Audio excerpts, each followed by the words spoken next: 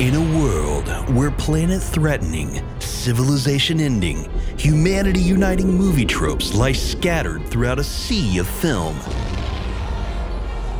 one disaster response expert, with the help of her plucky producer sidekick, will gather together a panel of experts to discuss.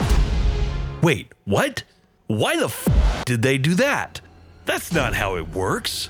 That's not how any of this works. Welcome to Disaster Piece Theater.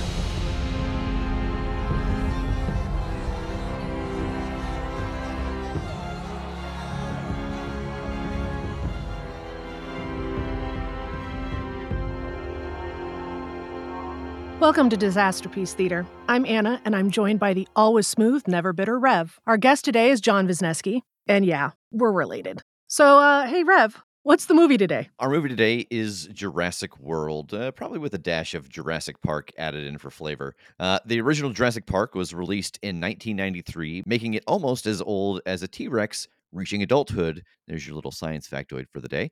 Jurassic Park won more than 20 awards, including 3 Academy Awards, and hatched 4 more movies, with one more coming later this year. Jurassic World was released in 2015 and is set 22 years after the events of Jurassic Park. 2 brothers, Zach and Gray, are visiting the park with their aunt Claire, and also Chris Pratt plays Owen Grady, a guy who is training velociraptors. As in any Jurassic movie, things go wrong when a bigger, badder dino they engineered, this one called the Indominus, gets loose, and they lose control of the park, leading to the running and the screaming and the meme of our hero, Margarita Man. Owen is charged with hunting down the Indominus, and he does so on a motorcycle flanked by his raptor team. Meanwhile, Claire, played by Bryce Dallas Howard, runs in high heels to lure T-Rex to help in the fight. There's a lot of roaring, running, and biting, but in the end, the T-Rex and Blue, the velociraptor, are victorious, and the survivors are evacuated, leaving the island abandoned once again. So, John, do you want to start by introducing who you are and what you do?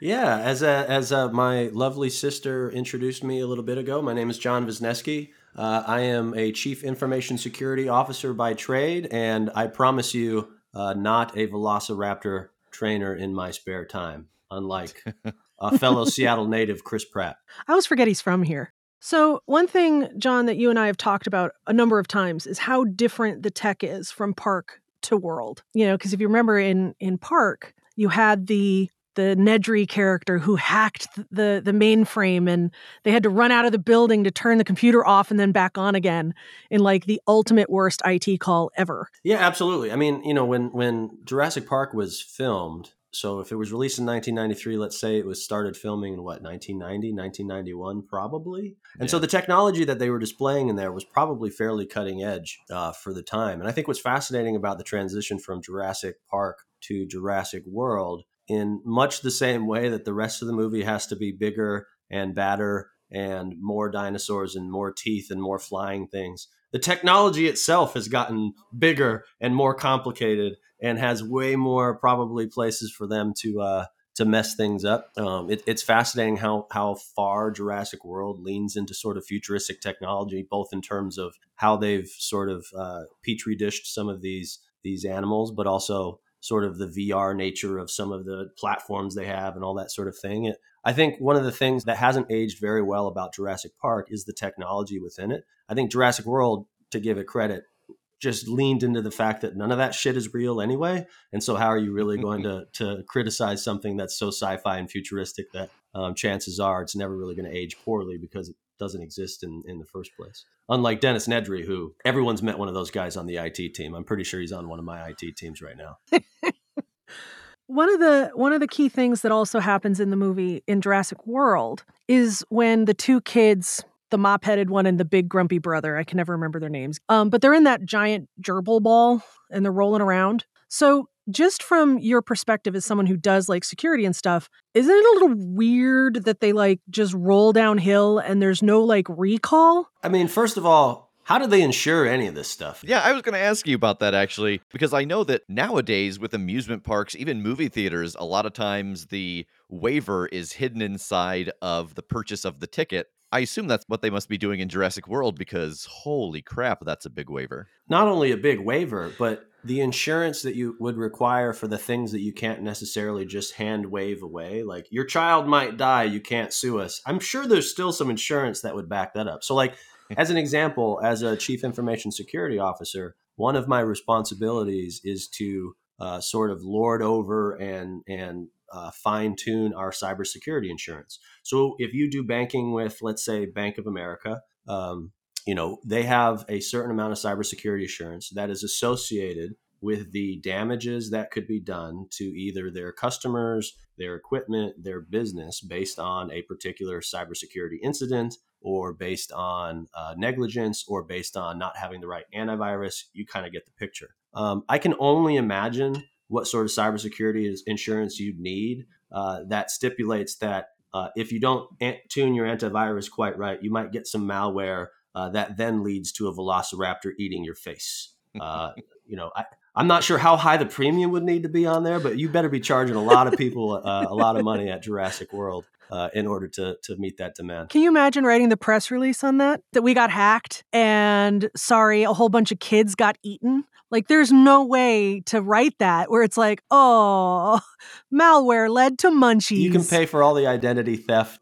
monitors in the world, but if you have no more face, you have no more identity in the first place. And so I suppose you're hosed there.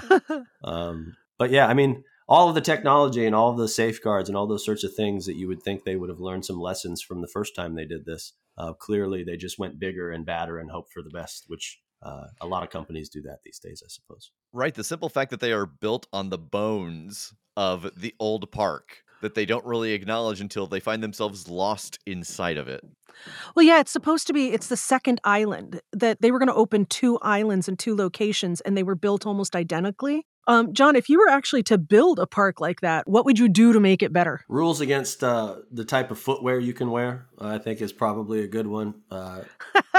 No high heels. No high heels is probably a good thing. I don't know. I mean, I'm sure that there's very similar, the thought process behind a Universal Studios or a Disneyland or what have you probably has sort of the same, the same thought process as far as safety standards, the same thought process as far as the various ways people could maim themselves or do something stupid. It would surprise me that you would let any visitor control any aspect of their own experience, because anytime you give them control over anything, there's a chance they're going to do something wrong. I think that would be the first step is, why does anyone get to control the hamster ball themselves? I mean, back to Jurassic Park, there's a good reason that those Jeeps are on tracks, right? If you start thinking through it, just because it'd be really fun to have that sort of freedom of maneuver does not necessarily mean it's a good thing. What's that old adage? Like, if in the video game industry, if you give users the ability to create content, they're always going to create penises. Like, they're always going to create penises. And so the first tenet of my Jurassic World would be, don't let people create penises. I would also, though, say that like Disneyland, Disney World, and all those have their rules, but it's not like Mickey is going to suddenly turn and chomp on your face. So it's almost like this would be a combo of Disney World and the security needed at like a major zoo. Because we've seen what happens when tigers and stuff get out of their cages, and that doesn't generally go well. But when we're looking at like the command center area, like one question I always had was like, why don't they have like okay, this is a horrible thing to say, but the dinosaurs aren't real. Why don't they have a kill switch? Why don't they have something, if they're breeding these dinosaurs, why isn't there a switch in the back of the dinosaur's neck or something that you push that button and it just severs their spine so that they just go down? Like, what? I know it's gross. The Suicide Squatting of Jurassic World. No, I mean, I think. Yeah, I mean, the weasel can't swim. No, I mean, I think that's spot on. I mean, the lessons that they could have learned from the first movie in terms of like, if the power goes out, the dinosaurs can get loose. Like, you would think that there would need to be some similar thing as far as the dinosaurs' availability to survive. That said, I imagine there was some corporate suit that wouldn't let that happen, because each dinosaur is probably worth millions of dollars to them. And as that's all fair. Of these movies prove, money is exactly what drives everything, and money is exactly why people get eaten. So what you're saying is Jeff Bezos is eventually going to move on from his penis-shaped rocket to creating dinosaurs. Jeff Bezos might come through the interwebs and smite me down as I say this, but isn't he kind of like the new age John Hammond? Like, would you be surprised if he had a island somewhere that he was breeding mutants in order to build a theme park?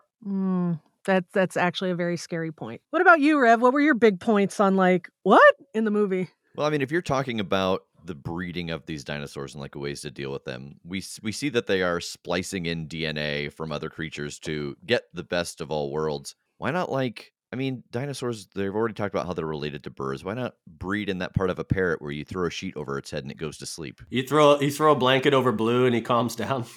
Yeah, exactly. I mean, that works with my Chihuahua too, but I wouldn't want them putting Chihuahua DNA into a dinosaur. Could you imagine?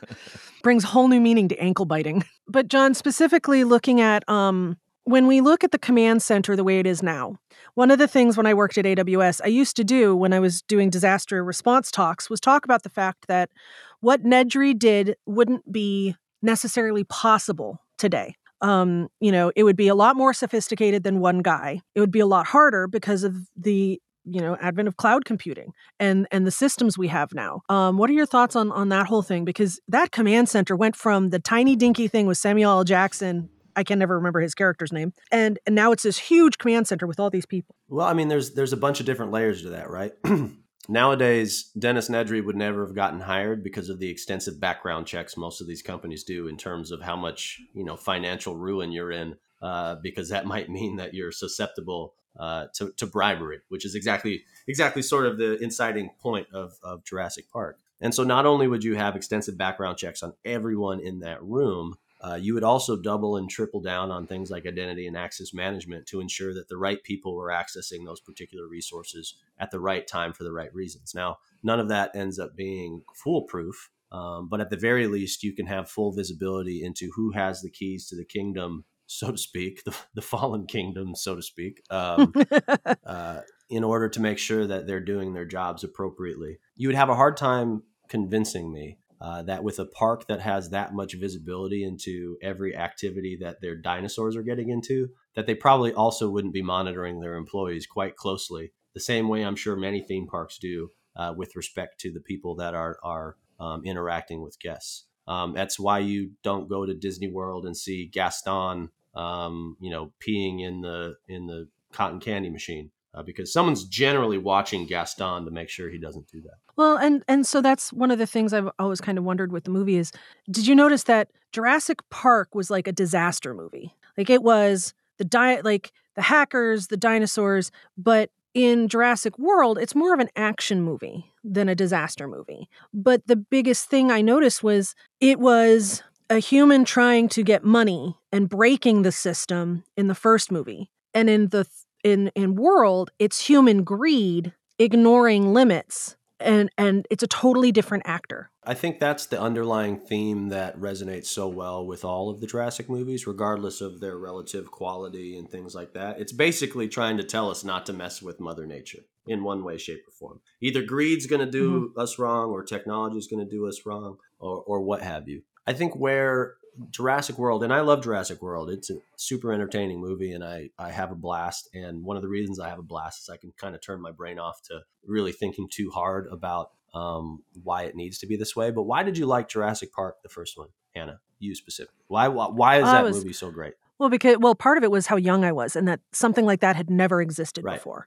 Like seeing those dinosaurs brought to life that way was incredible. Like it was such a huge experience. The first time you see the brachiosauruses, I might be wrong, but the first time they come around that corner, the brontosauruses, and you see them for the first time, it's a moment. Yeah, the characters as an avatar for the audience. It's a moment for everyone because we'd never seen something like that. So a movie like Jurassic World has its work cut out for it because you've already seen what a dinosaur looks like, and you've already been through the single point of failure guy does some techie stuff and breaks it all down, and the dinosaurs come to eat people. And so really, how do you keep leveling up, the ability for you to create that sort of sense of wonder and sense of danger? I think you have to a certain extent, have to treat everyone like they're sort of stupid when it comes to the technology aspects of things and how they lay things out.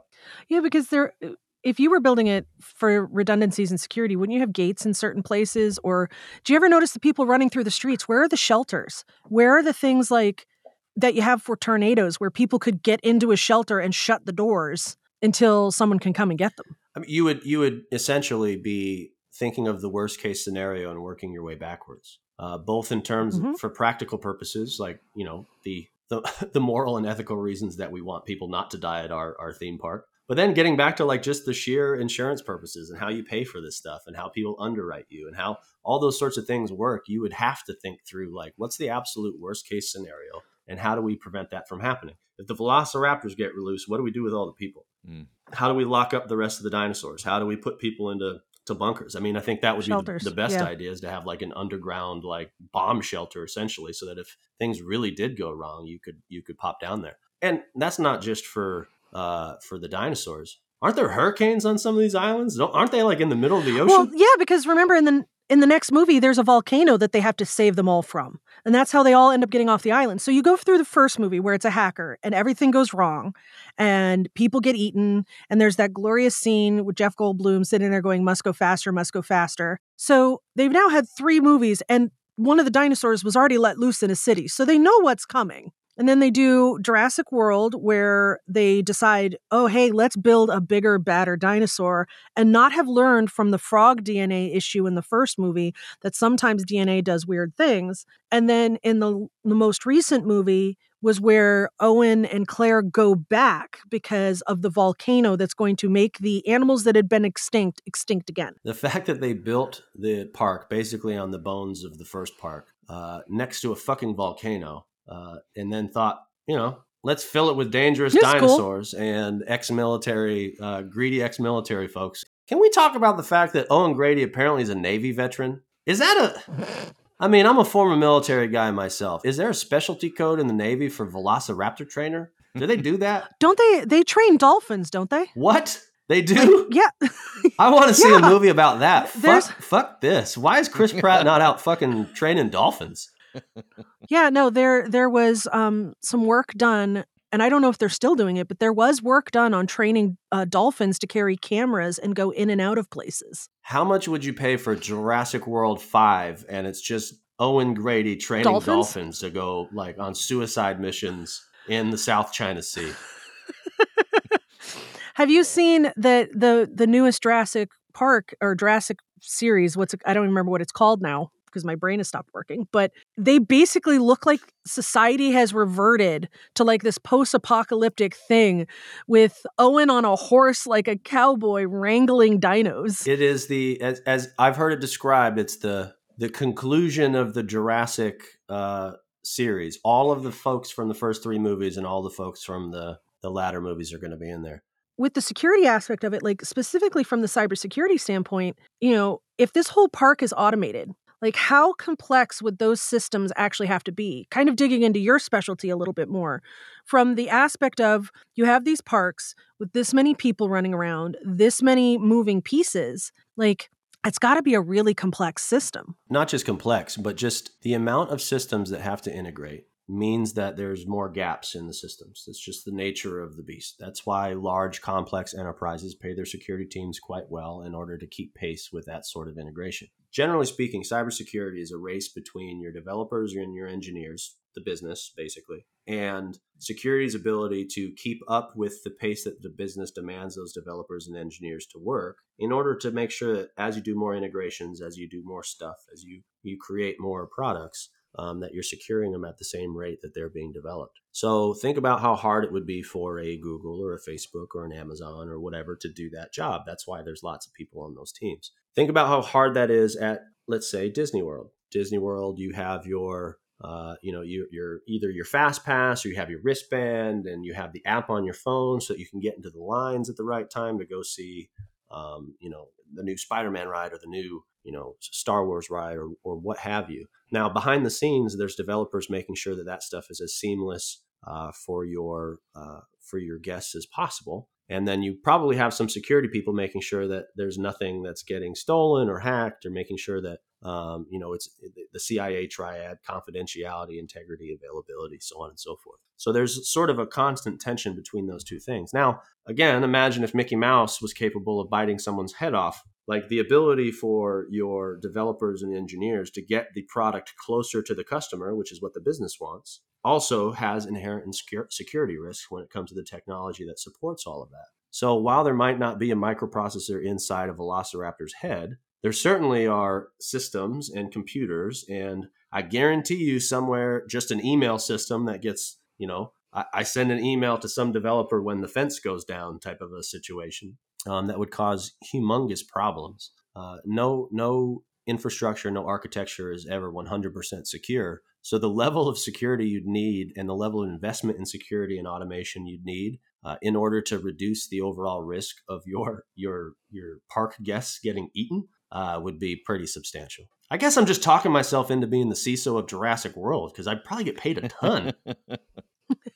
Yeah, but the risk reward there, like you mess up once and you just had a whole island full of people get eaten. People used to ask me about this all the time as far as like what happens if the cloud provider goes down. I was like, if the cloud provider goes down, generally speaking, everything around me, not even including what's going on in my world, is going to be down. So like if the dinosaurs start eating people, am I really worried too much about my job security? No, I'm just worried about getting on that boat with Dennis.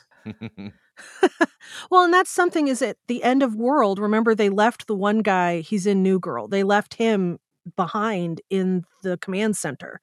Like one of the thoughts I had was, well, in this cloud world, you don't have to physically leave someone there, or you shouldn't have to. That's a great point. With all of this particular technology, you would think that you would reduce the amount of unnecessary people on the island in the first place, both in terms of the logistics of having people out there and having to care and feed for them, but also obviously in the risk of them getting eaten or filing lawsuits, which depending on how you look at it, one might be worse for you than the other, which is another thing is maybe they don't worry about it because they hope people are going to get eaten because that's less lawsuits or something like that. But yeah, you're right. Like, why isn't all this stuff hosted in AWS or Wait Google a second. Cloud? Are you saying you wouldn't file a lawsuit if I got eaten by a dinosaur? If you got eaten by a dinosaur, it'd be the fucking coolest bar story I could ever tell. So, wow, thanks. I mean, I'd file a lawsuit, but I mean, I'd already be getting paid. Going on all the talk shows. I mean, I can't bring you back. That's fair. I might as well, That's talk true. about how you got Might eaten as well by make the money. Indominus Rex. Well, as long as my dogs are still fed, that's the important bit. Isn't there a dog in Jurassic World that's always running away from all the dinosaurs? I think you're thinking of the Meg. Never mind. You're thinking of the Meg with the dog, the Yorkie in the water. And I always plug, anytime dogs come up in reference to these movies, I always plug doesthedogdie.com. If you are one of those people where, like me, you really don't want to see a dog die and you need to know things like skip the first 10 minutes of John Wick, go to doesthedogdie.com. There's a plug for that. But, when you're talking about risk analysis, because I know that's a big part of your job too, it just seems like there's a whole, I know you have to obviously suspend disbelief because they created dinosaurs, but they're like, why would you create flying dinosaurs? They don't have feathers in their wings that you can clip, so if they get out, they're gone, dude.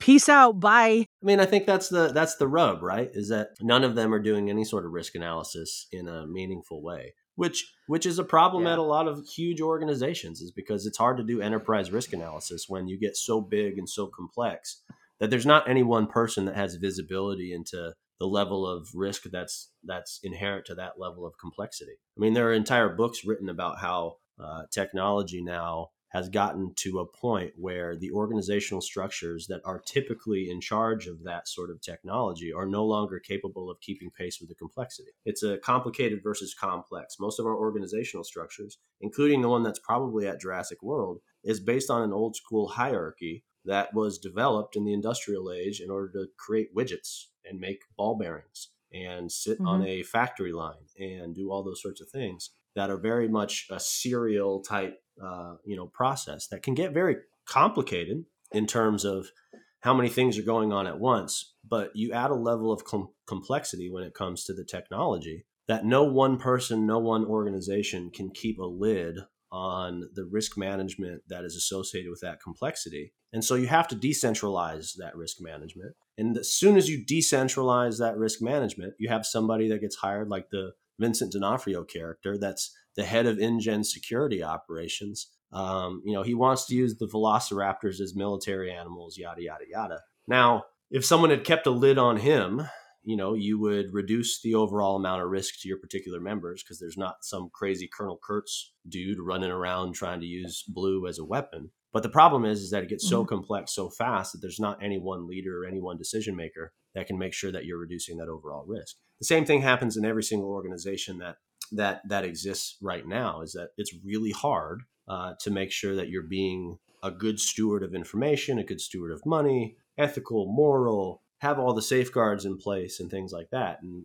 get big enough that the people at the top who have the purse strings and the people that control the money, I'm not saying they're winging it, but when you're that far removed from the day-to-day risk management of something like a theme park or something like Jurassic World, you probably don't really have too much time to worry about, do they have a bunker to go in when the pterodactyls come to eat people's faces. So as we start heading towards winding this up, Rev, was there anything else that stood out to you that you wanted to pick John's brain about? Yeah, I guess my question would be, there are so many people out there who I think this movie, well, more so Jurassic Park, was so big because of this fascination with dinosaurs. So, okay, we've got, I don't know, well, we've got 3 dinosaurs. None of them fly, okay? We've got this this patch of land out in the middle of nowhere. What are you going to set up to make it the safest possible for people to come see these 3 dinosaurs? Besides webcams. Yeah.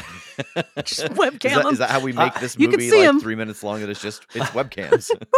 So a couple years back, the chief information security officer of Japan, he caught some flack because he was giving an interview. I don't know if it was to a news organization or if it was he was testifying in front of whatever their version of things that he would have to testify in front of was. But basically, he says he doesn't really know how to use computers. He has people for that, and yada, yada, yada, which a lot of people laughed about, but I took as a personal goal. Like, that's a flex. I am in charge of cybersecurity for a nation, and yet I don't want to know how to use a computer. Now, I don't think he was like using it in those terms, but to answer your question, I would divest myself of as much of the technology as possible. Like, when you look at in terms of risk and you look in terms of like the blast radius of the disaster, Jurassic World in every possible way is much, much worse than Jurassic Park. And that is in small part, maybe not just so small part, due to the fact that because they scaled with the technology, that same technology just introduced more and more complexity and more risk, which meant that it could get worse and worse and worse. Now, the experience for the people gets exponentially better, but the chance of those people getting their faces eaten also got exponentially better. The thing about Jurassic Park was it really a good idea that the fences were just electrified, and if apparently there was a big storm or if Dennis Nedry hit a button, all the fences would go down and they could escape? No, that was probably not great, but they had the right idea because it was a very simple system, right? There's very few places for it to go wrong. They just picked the wrong, Seinfeld character to run their security apparatus. So to answer your question, like, if I had like the 3 dinosaurs that can't fly, I would basically do Jurassic Park, but do it just slightly better. Not like a whole lot better. Not like, I don't need touch screens. I don't need any of that sort of shit. Give me a couple radios. Give me some big ass fences and let people know, hey, your experience might not have a ceiling as high as Jurassic World, but the floor is going to be an awful lot higher too. Yeah, we like to find out, if you were going to make this movie 3 minutes long, how would you do it? And it sounds like less dinosaurs, better fences. It's that simple. Makes for a much worse movie, however. I don't think that's what... Well, most of these movies wouldn't exist if the right decisions were made in the first place. Very true. So, very true. That said, like I said earlier in the podcast, like, it's fascinating watching Jurassic Park again and seeing how well it's aged in terms of effects, in terms of all that sort of thing. Like, the least realistic thing in the entire movie isn't even the Dennis Nedry stuff. It's Samuel L. Jackson's severed arm, which is kind of funny that's like the fakest looking thing that's in there. But everything else still looks wonderful. But I think that's why Jurassic World, and I think the rest of the movies, that's why it makes it such a good case study for something like this, is that, I mean, while yes, they shouldn't have done a whole lot of the stuff, the reality is that when money is involved, people do stupid things. So I have 2 last questions. If Jurassic World existed today, 1, would you guys go? Hell yes. I'll be honest. I'm not that wild about dinosaurs. Yeah, I would have to be with someone who was like super into dinosaurs, because even the movies I'm subpar about. Yeah. Now, the other question I'd have for both of you is, would you invest in Jurassic World, knowing that people could get eaten and you'd be one of the people blamed for it. Yes, but I would sell my stock like opening day. Good plan. When it's at its peak, just... That's right. I know people are going to be wild to get there that first day, but I'm going to sell within those first 24 hours. That's fair. That's a good way of looking at it. Like first 48 hours of the park being open, sell your stock. Mm-hmm. Because it's usually within like a week of it opening that it now goes bad. Oh, so, because they need they're getting through the glitches. That's the other thing about the movies I never understand. What do you mean getting through the glitches? I live in Seattle and they've been testing that light rail over to Bellevue for like the last 4 months. We would invest, sell quickly. John and I would go. Rev would, maybe. All right. Well, thank you, John, for joining us. We'll catch you next time on Disaster Piece Theater. This episode of Disaster Piece Theater, hosted by Ana Visneski, was edited and produced by Brandon Wentz, with intro by Dan Cruiser and Chris Hill.